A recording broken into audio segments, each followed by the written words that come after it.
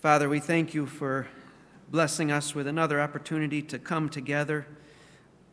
Lord, your word says that this is the Lord's day, and that is why we have gathered together even on a holiday such as today, Christmas, because it is your day, and we are here to worship you and to lift high your name and to come to know you better and to be equipped in order to better make you known to others.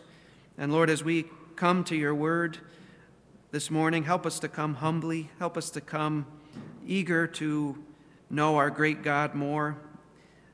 Help us to come to love you more as a result of today and to come to love others more as a result of what we hear. Help us, Lord, to listen with faith, with ears to hear, ready to do your bidding because we trust in you, Lord. Please bless our time as we hear from your word today. In Jesus' name, amen. Please turn in your Bibles to Matthew chapter 1. We're returning to a text that we looked at last night during the Christmas Eve service. And it's not going to be the exact same message, so don't fall asleep just because we're going to the same place. We're going to dig in quite a bit deeper to this text, Matthew chapter 1, verses 18 to 25. You will hear some of the same things, but there will be many new things too. So try to pay attention. Matthew 1, starting in verse 18. Matthew writes, "Now the birth of Jesus Christ was as follows. When his mother Mary had been betrothed to Joseph, before they came together, she was found to be with child by the Holy Spirit. And Joseph, her husband, being a righteous man and not wanting to disgrace her, planned to send her away secretly. But when he had considered this, behold, an angel of the Lord appeared to him in a dream, saying, 'Joseph, son of David, do not be afraid to take Mary as your wife, for the child who has been conceived in her is of the Holy Spirit.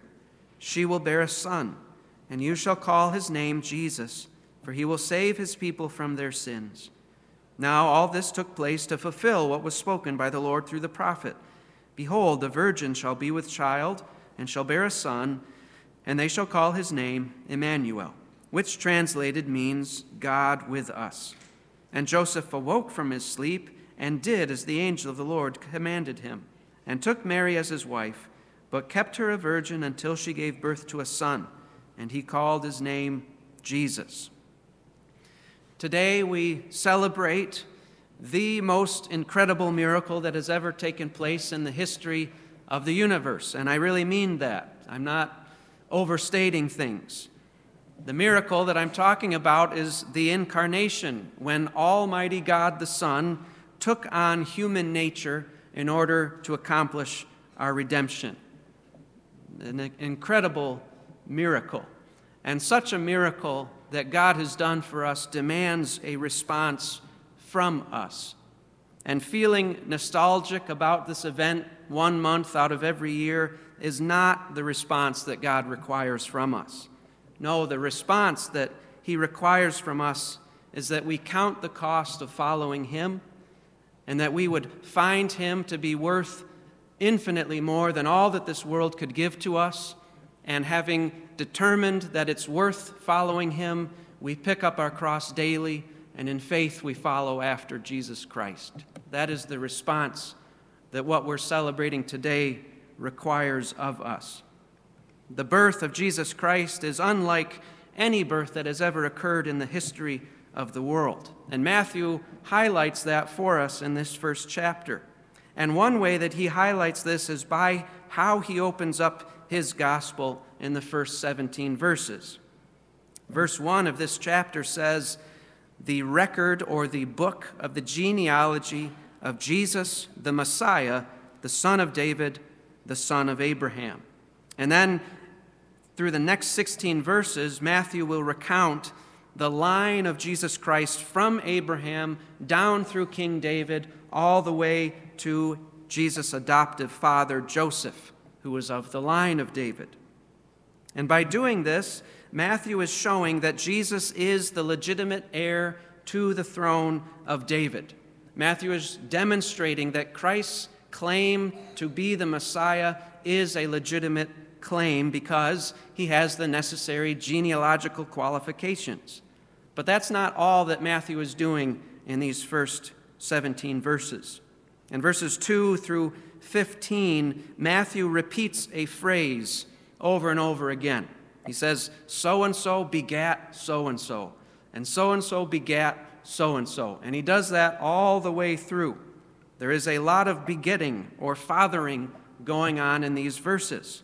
But when we hit verse 16, Matthew does not say, when we get to Joseph, he does not say, Joseph begat Jesus, which is what you would expect him to say. Instead, he says that Joseph was the husband of Mary by whom Jesus was born, who is called the Messiah. Matthew wasn't able to say Joseph begat Jesus. There was something different about how Jesus was begotten compared to all the others who had come before him in his kingly line. And Matthew tells us about it in verses 18 through 25. Verse 18, he says, now the birth of Jesus, unlike all these other births that have happened, was as follows. And his retelling of this account of Jesus' birth begins with a problem. And it's a human problem. It's the kind of problem that we often experience, maybe not to the degree, certainly not to the degree that Joseph was about to experience, but it's the kind of problem that we as believers encounter when God has a plan and we don't know that plan, and we encounter a trial that fits into that plan, but we don't see how it fits into that plan. That presents a problem for us, and that is a problem that Joseph finds himself facing. It's a human problem, and we see it in verses 18 to 19. In verse 18, Matthew continues, now the birth of Jesus Christ was as follows. When his mother Mary had been betrothed to Joseph, before they came together, she was found to be with child by the Holy Spirit. So it says that Joseph and Mary were betrothed. They were not yet fully married. They were not yet living together as husband and wife. They had not yet consummated their marriage, but they were fully committed to one another as indicated by their betrothal. Betrothal in New Testament Jewish culture was far more binding than our American engagements. In order to break a betrothal back then, you had to actually go through a divorce in order to break that. Today, when you get engaged, and if you decide not to go through with that engagement, to break it, all you have to do is return the ring, or as I mentioned last night, send a text, or if you really want to stick it to your fiancé, not show up on the wedding day. That's all it takes to break that engagement. Not so back then. You needed to divorce the person to break the engagement. So betrothal was basically going past the point of no return for a couple. You were considered husband and wife when you were betrothed, even though you were not yet together. And it was during this period that Mary was found to be pregnant. And before continuing on with the narrative, Matthew stops here in verse 18 to give us some inside information. He tells us that Mary was not pregnant through an act of immorality. Instead, she was pregnant through the power of the Holy Spirit. And that's all that Matthew tells us. Luke gives us a lot more information about how this came to be. Turn with me over to Luke chapter 1. We find a much more detailed account as to how this miracle took place. Luke chapter 1, starting in verse 26. Now in the 6th month, the angel Gabriel was sent from God to a city in Galilee called Nazareth, to a virgin engaged or betrothed to a man whose name was Joseph, of the descendants of David, and the virgin's name was Mary. And coming in, he said to her, "Greetings, favored one, the Lord is with you." But she was very perplexed at this statement and kept pondering what kind of salutation this was. The angel said to her, "Do not be afraid, Mary, for you have found favor with God. And behold, you will conceive in your womb and bear a son, and you shall name him Jesus. He will be great and will be called the Son of the Most High, and the Lord God will give him the throne of his father David, and he will reign over the house of Jacob forever, and his kingdom will have no end." Mary said to the angel, "How can this be, since I am a virgin?" The angel answered and said to her, "The Holy Spirit will come upon you, and the power of the Most High will overshadow you, and for that reason the Holy Child shall be called the Son of God." So a creative miracle has taken place, and that sounds like a good thing. So what's the problem? The problem is that Joseph apparently does not know any of that yet. The text back in Matthew 1, verse 18, implies that Mary had kept Gabriel's announcement to her private. Verse 18 says that she was found to be with child. She was discovered to be with child. That implies that the discovery of her pregnancy came about through some other means than her announcing it. She didn't go on Facebook and say, "Hey, I'm pregnant." It may have been after she returned from visiting Elizabeth that she had a bit of a baby bump. Maybe that's how she was found out to be pregnant. And if that's the case, that she didn't broadcast what had happened, the information she had received from Gabriel, you can't really blame her for not talking about it. Who would believe that that had happened? Such a thing had never happened before, a virgin conception. It would just sound like some outlandish lie to try and cover up an act of adultery. So apparently Mary kept quiet about it, and she trusted that God would vindicate her in his perfect timing. Verse 19 finds Joseph coming up against his lack of knowledge about what had happened. Verse 19, "And Joseph, her husband, being a righteous man, and not wanting to disgrace her, planned to send her away secretly." Joseph was a righteous man. That is, he was a man who trusted in God and who desired to live life God's way. And being the righteous man that he was, what do you think he was looking for in a wife? He was looking for a woman who also trusted in God, a woman who also sought to live life God's way. And when he discovered that his betrothed was pregnant, naturally he assumed, because it wasn't his child, naturally he assumed that it was due to her being unfaithful to him. So his hopes of Mary being that godly wife were dashed, and he no longer was able to consider Mary to be the kind of woman that God would want him to marry. And so he sought to terminate his engagement with her. But verse 19 also tells us that Joseph was a gentleman. He did not want to disgrace her. He did not want to publicly shame her. He did not want to ruin her life in a fit of jealous rage by taking them through some kind of nasty public spectacle. So he resolved to divorce Mary in the quietest, most private way that he could. That's the problem, the human problem before Joseph. But what appears to be a problem in man's eyes is often not at all a problem in God's eyes. What presented a problem for Joseph was nothing but the divine program of God being flawlessly carried out. In verses 20 to 21, we find the divine program, God's plan.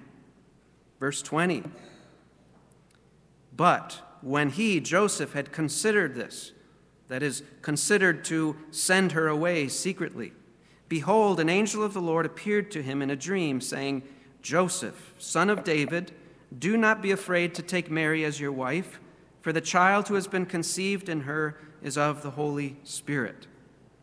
In verse 19, it says that Joseph had planned to send her away secretly. And in verse 20, it says that he had considered this. That word for consider, it means to process information by thinking about it carefully. So Joseph has this carefully thought out plan in place when he goes to sleep that night. You wonder, as I suggested last night, you wonder if he intended when he woke up that next morning to put his plan into motion. And it's that night when God steps in and vindicates Mary in the eyes of Joseph and informs Joseph of what his plan is. It's interesting that the angel of God begins by addressing Joseph as son of David. Son of David, that's how he addresses him. Joseph, being a man of faith, was no doubt familiar with the Scriptures, and certainly he would know about God's promise to King David that God would establish David's throne forever by causing one of his descendants to be the King of Kings, the Messiah.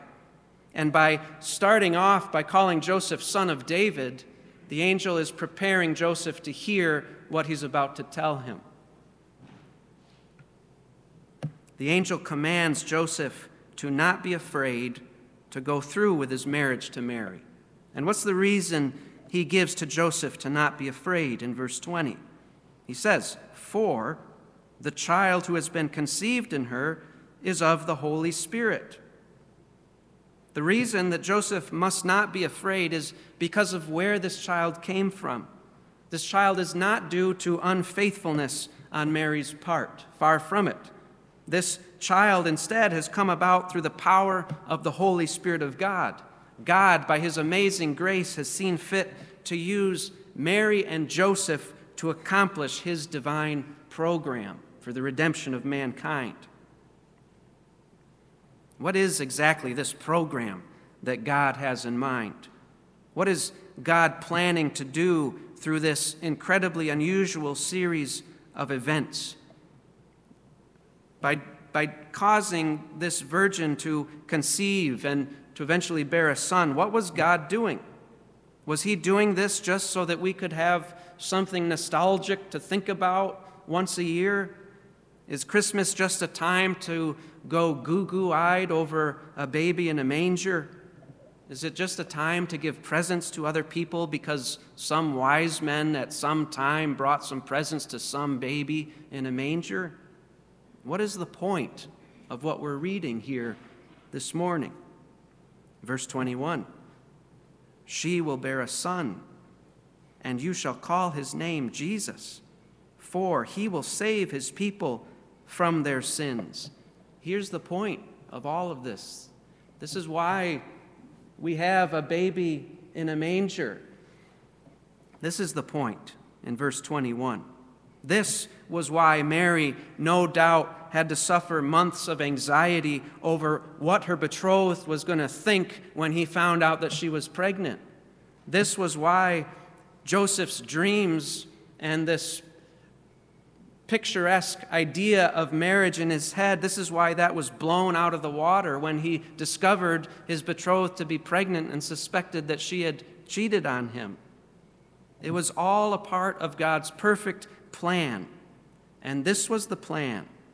The child that the Holy Spirit had caused to be miraculously conceived in Mary's womb would be a son, and Joseph was to call this son's name Jesus. And the reason that Joseph was to name this son Jesus was because he would save his people from their sins. That's the plan. Now, I mentioned this last night, but if you weren't there, there's something interesting here that I don't want you to miss. As most of you know, the name Jesus means the Lord saves, or Jehovah saves, Yahweh saves. And yet, in verse 21, who is the one said to be saving people here? This child. And in fact, in the Greek, it's said emphatically. She will bear a son, and you shall call his name Jesus, for, and the Greek literally says, he himself will save his people from their sins. This child will save his people from their sins. And yet he's named the Lord saves. What does that imply? It implies that the child being carried in Mary's belly is who? The Lord, Jehovah, Yahweh himself. And that is the good news that Christmas heralds to us. You and I are sinners.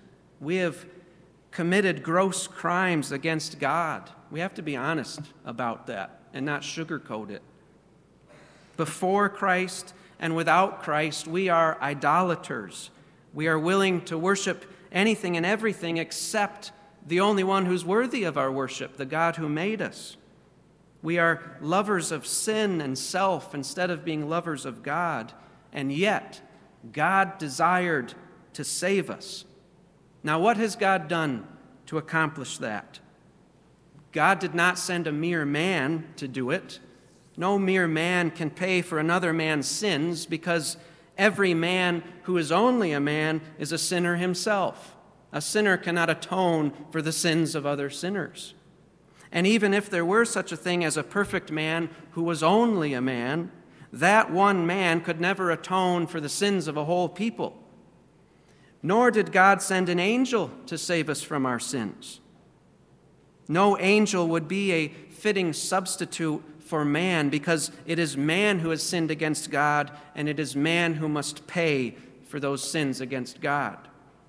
And for the same reason, God would not just snap his fingers and wipe our slates clean, because he is a just God. And being constrained by his very nature, he must uphold justice, and he must bring to account mankind who has so sinned against him. Nor could God come merely as God to die for our sins, because God cannot die, because he is eternal and immutable. So it seems impossible for man to be saved. So what did God do? Well, God, that is, God the Son, took on flesh and became a man while still being God, so that as a man he could live the perfect life that no other man could live, and that as a man he could go and die on the cross in the place of other men, paying the penalty that they deserve to pay. But how is it that the death of this one man would suffice to pay for the sins of a whole people? It's because this one man is also the one God. And because this man is also God, the human life, the human nature that he took upon himself and that he laid down on the cross in death is a life of infinite worth, because this man is also God, and he died for me. And because the life he gave for us is of infinite worth, his death was able to fully atone for the sins of a whole people. What a plan. We could never conceive of such a plan. We wouldn't even know such a plan was possible. And that brings us to verses 22 to 23, where we see the impossible predicted, the impossible prophecy. This plan of God's was not a last-ditch effort. It was not a spur-of-the-moment kind of plan. God doesn't make those kinds of plans. Nothing is spur-of-the-moment with the Lord. No, this was God's plan from before the foundation of the world. And in fact, what we are reading of here in the Gospel of Matthew was spoken some 700 years previous in the writings of God's prophet Isaiah, in Isaiah chapter 7, verse 14. And Matthew quotes that passage for us. We've seen the human problem, we've seen the divine program, now we learn of the impossible prophecy. Verses 22 to 23. Says, "Now all this took place to fulfill what was spoken by the Lord through the prophet.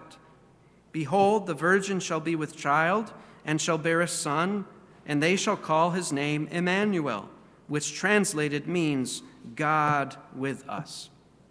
Turn with me back to Isaiah, because I want you to be informed a little bit about the context into which this prophecy was spoken. Isaiah chapter 7.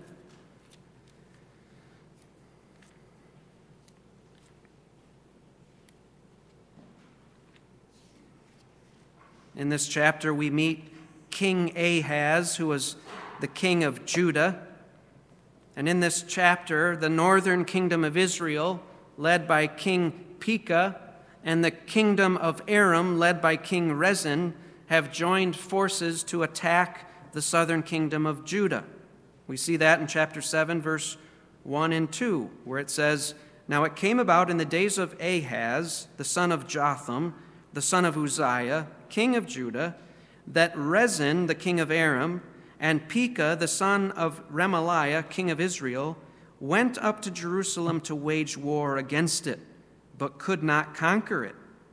When it was reported to the house of David, saying, "The Arameans have camped in Ephraim," his heart and the hearts of his people shook as the trees of the forest shake with the wind.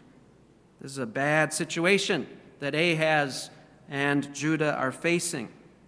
But in verses 3 through 9, God goes on to reassure King Ahaz that this combined enemy force will not succeed against him. And at the end of verse 9, God warns Ahaz to believe in God or else. He says, "If you will not believe, you surely shall not last." Then in verses 10 through 11, God graciously offers to give a sign to Ahaz, whereby he may have confidence that the word of the Lord through Isaiah would come true, that these enemy forces would not overcome him. Verse 10, "Then the Lord spoke again to Ahaz, saying, 'Ask a sign for yourself from the Lord your God. Make it deep as Sheol or high as heaven.'" That's an incredible offer. God was offering Ahaz to ask for a sign of his choosing.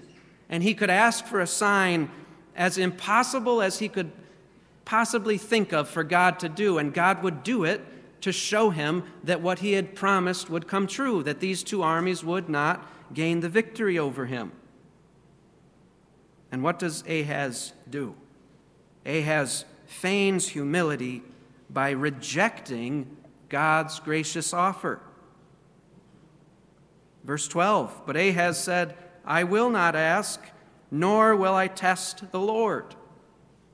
In Ahaz, we see right there what the problem with our sinful hearts is before the Lord gets a hold of us. Our hearts are totally contrary to everything God commands us. Typically, we ask for signs when God is expecting us to just take him at his word. Jesus said, "A sinful and adulterous generation seeks for a sign." But then here, God commands Ahaz to ask him for a sign, something that we are sinfully prone to do. But when God asks him to ask him for or commands him to ask him for a sign, Ahaz refuses to. You see how contrary we are to God left to our own devices. If God says, "Go this way," we said, "No, I'm going this way." And if God says, "Well, yeah, go this way," we say, No, I'm going to go this way." That's what Ahaz is doing here. And in fact, Ahaz would refuse to trust God at all. And as we learn in 2 Kings and 2 Chronicles, Ahaz would instead seek help from Assyria, which would completely backfire on him.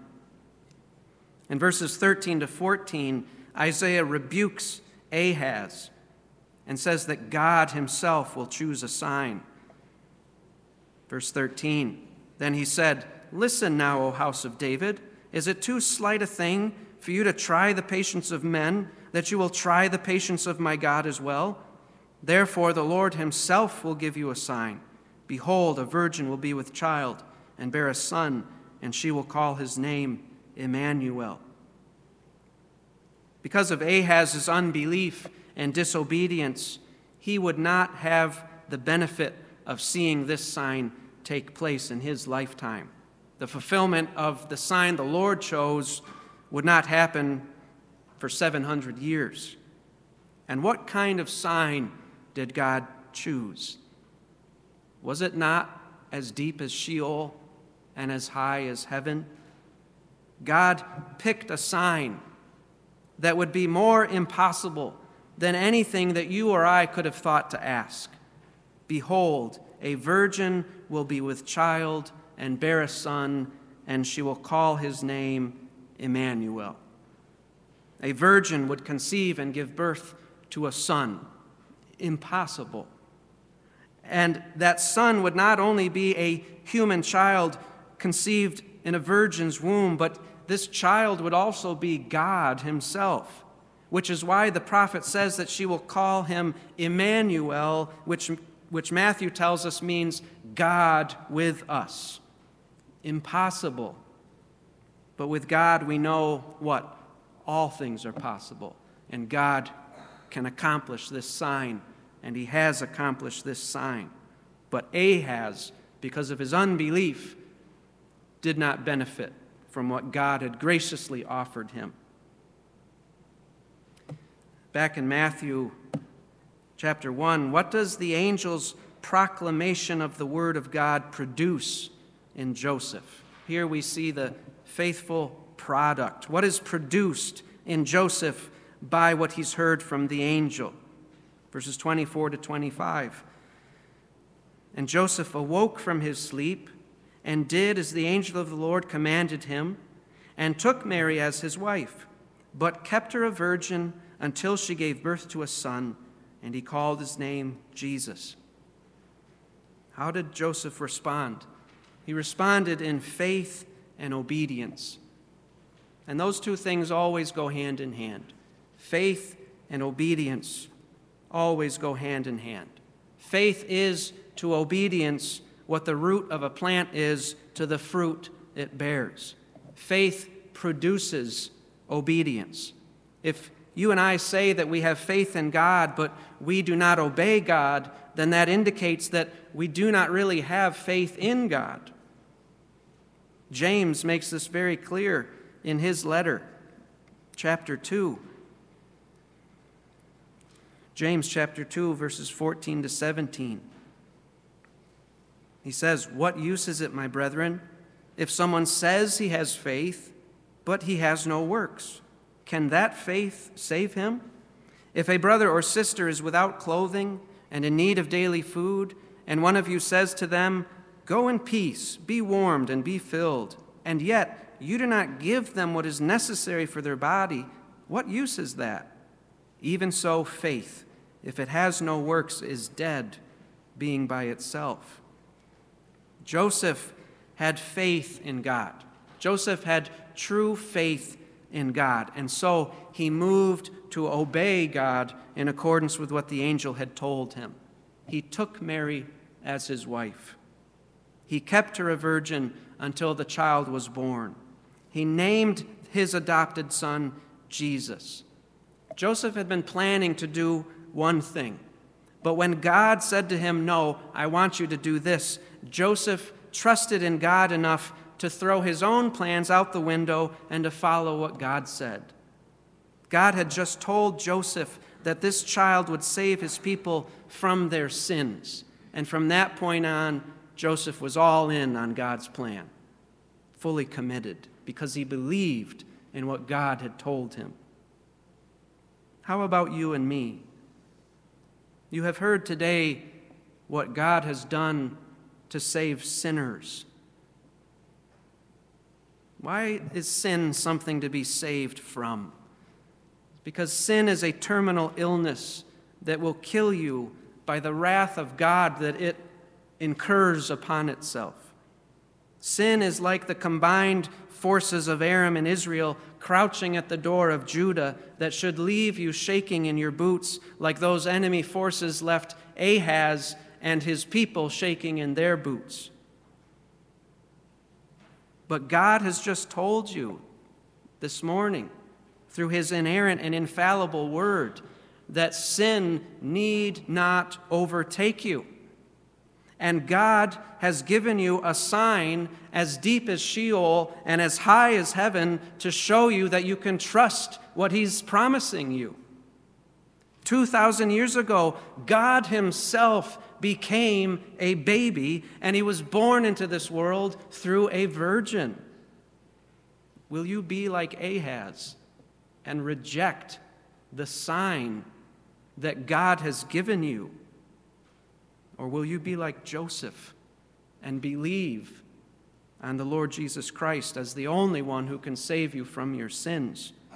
And will you follow him in obedience for the rest of your life? You may think that you don't have what it takes to obey Jesus, and you're right, you don't. But you are not saved through your works. You are saved through the work of Christ. You are saved by the grace of the Savior through faith in him alone. So run to him in faith. And when you come to him by faith, if it is true faith, having been saved by Jesus through that faith will then begin to produce obedience in your life, and you will know, I'm alive. Christ has made me alive.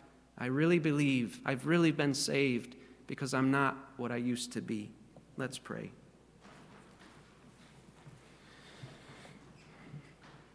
Father, we thank you for your word. We thank you for this impossible sign that you have accomplished 2,000 years ago, showing us that you are true, and that this gracious offer of salvation that you extend to us, you will no doubt carry it out if we will just trust you. Lord, you've given us the sign of all signs, God himself, born of a virgin, come to save mankind. Lord, help us to believe. Like you said to Ahaz, if you do not believe, you will not be established. But the opposite is also true. If we believe, Lord, you will forgive us, grant us eternal life through the work that Jesus Christ has done for us. We praise you for this. Help us to believe in you for this. In Jesus' name, amen.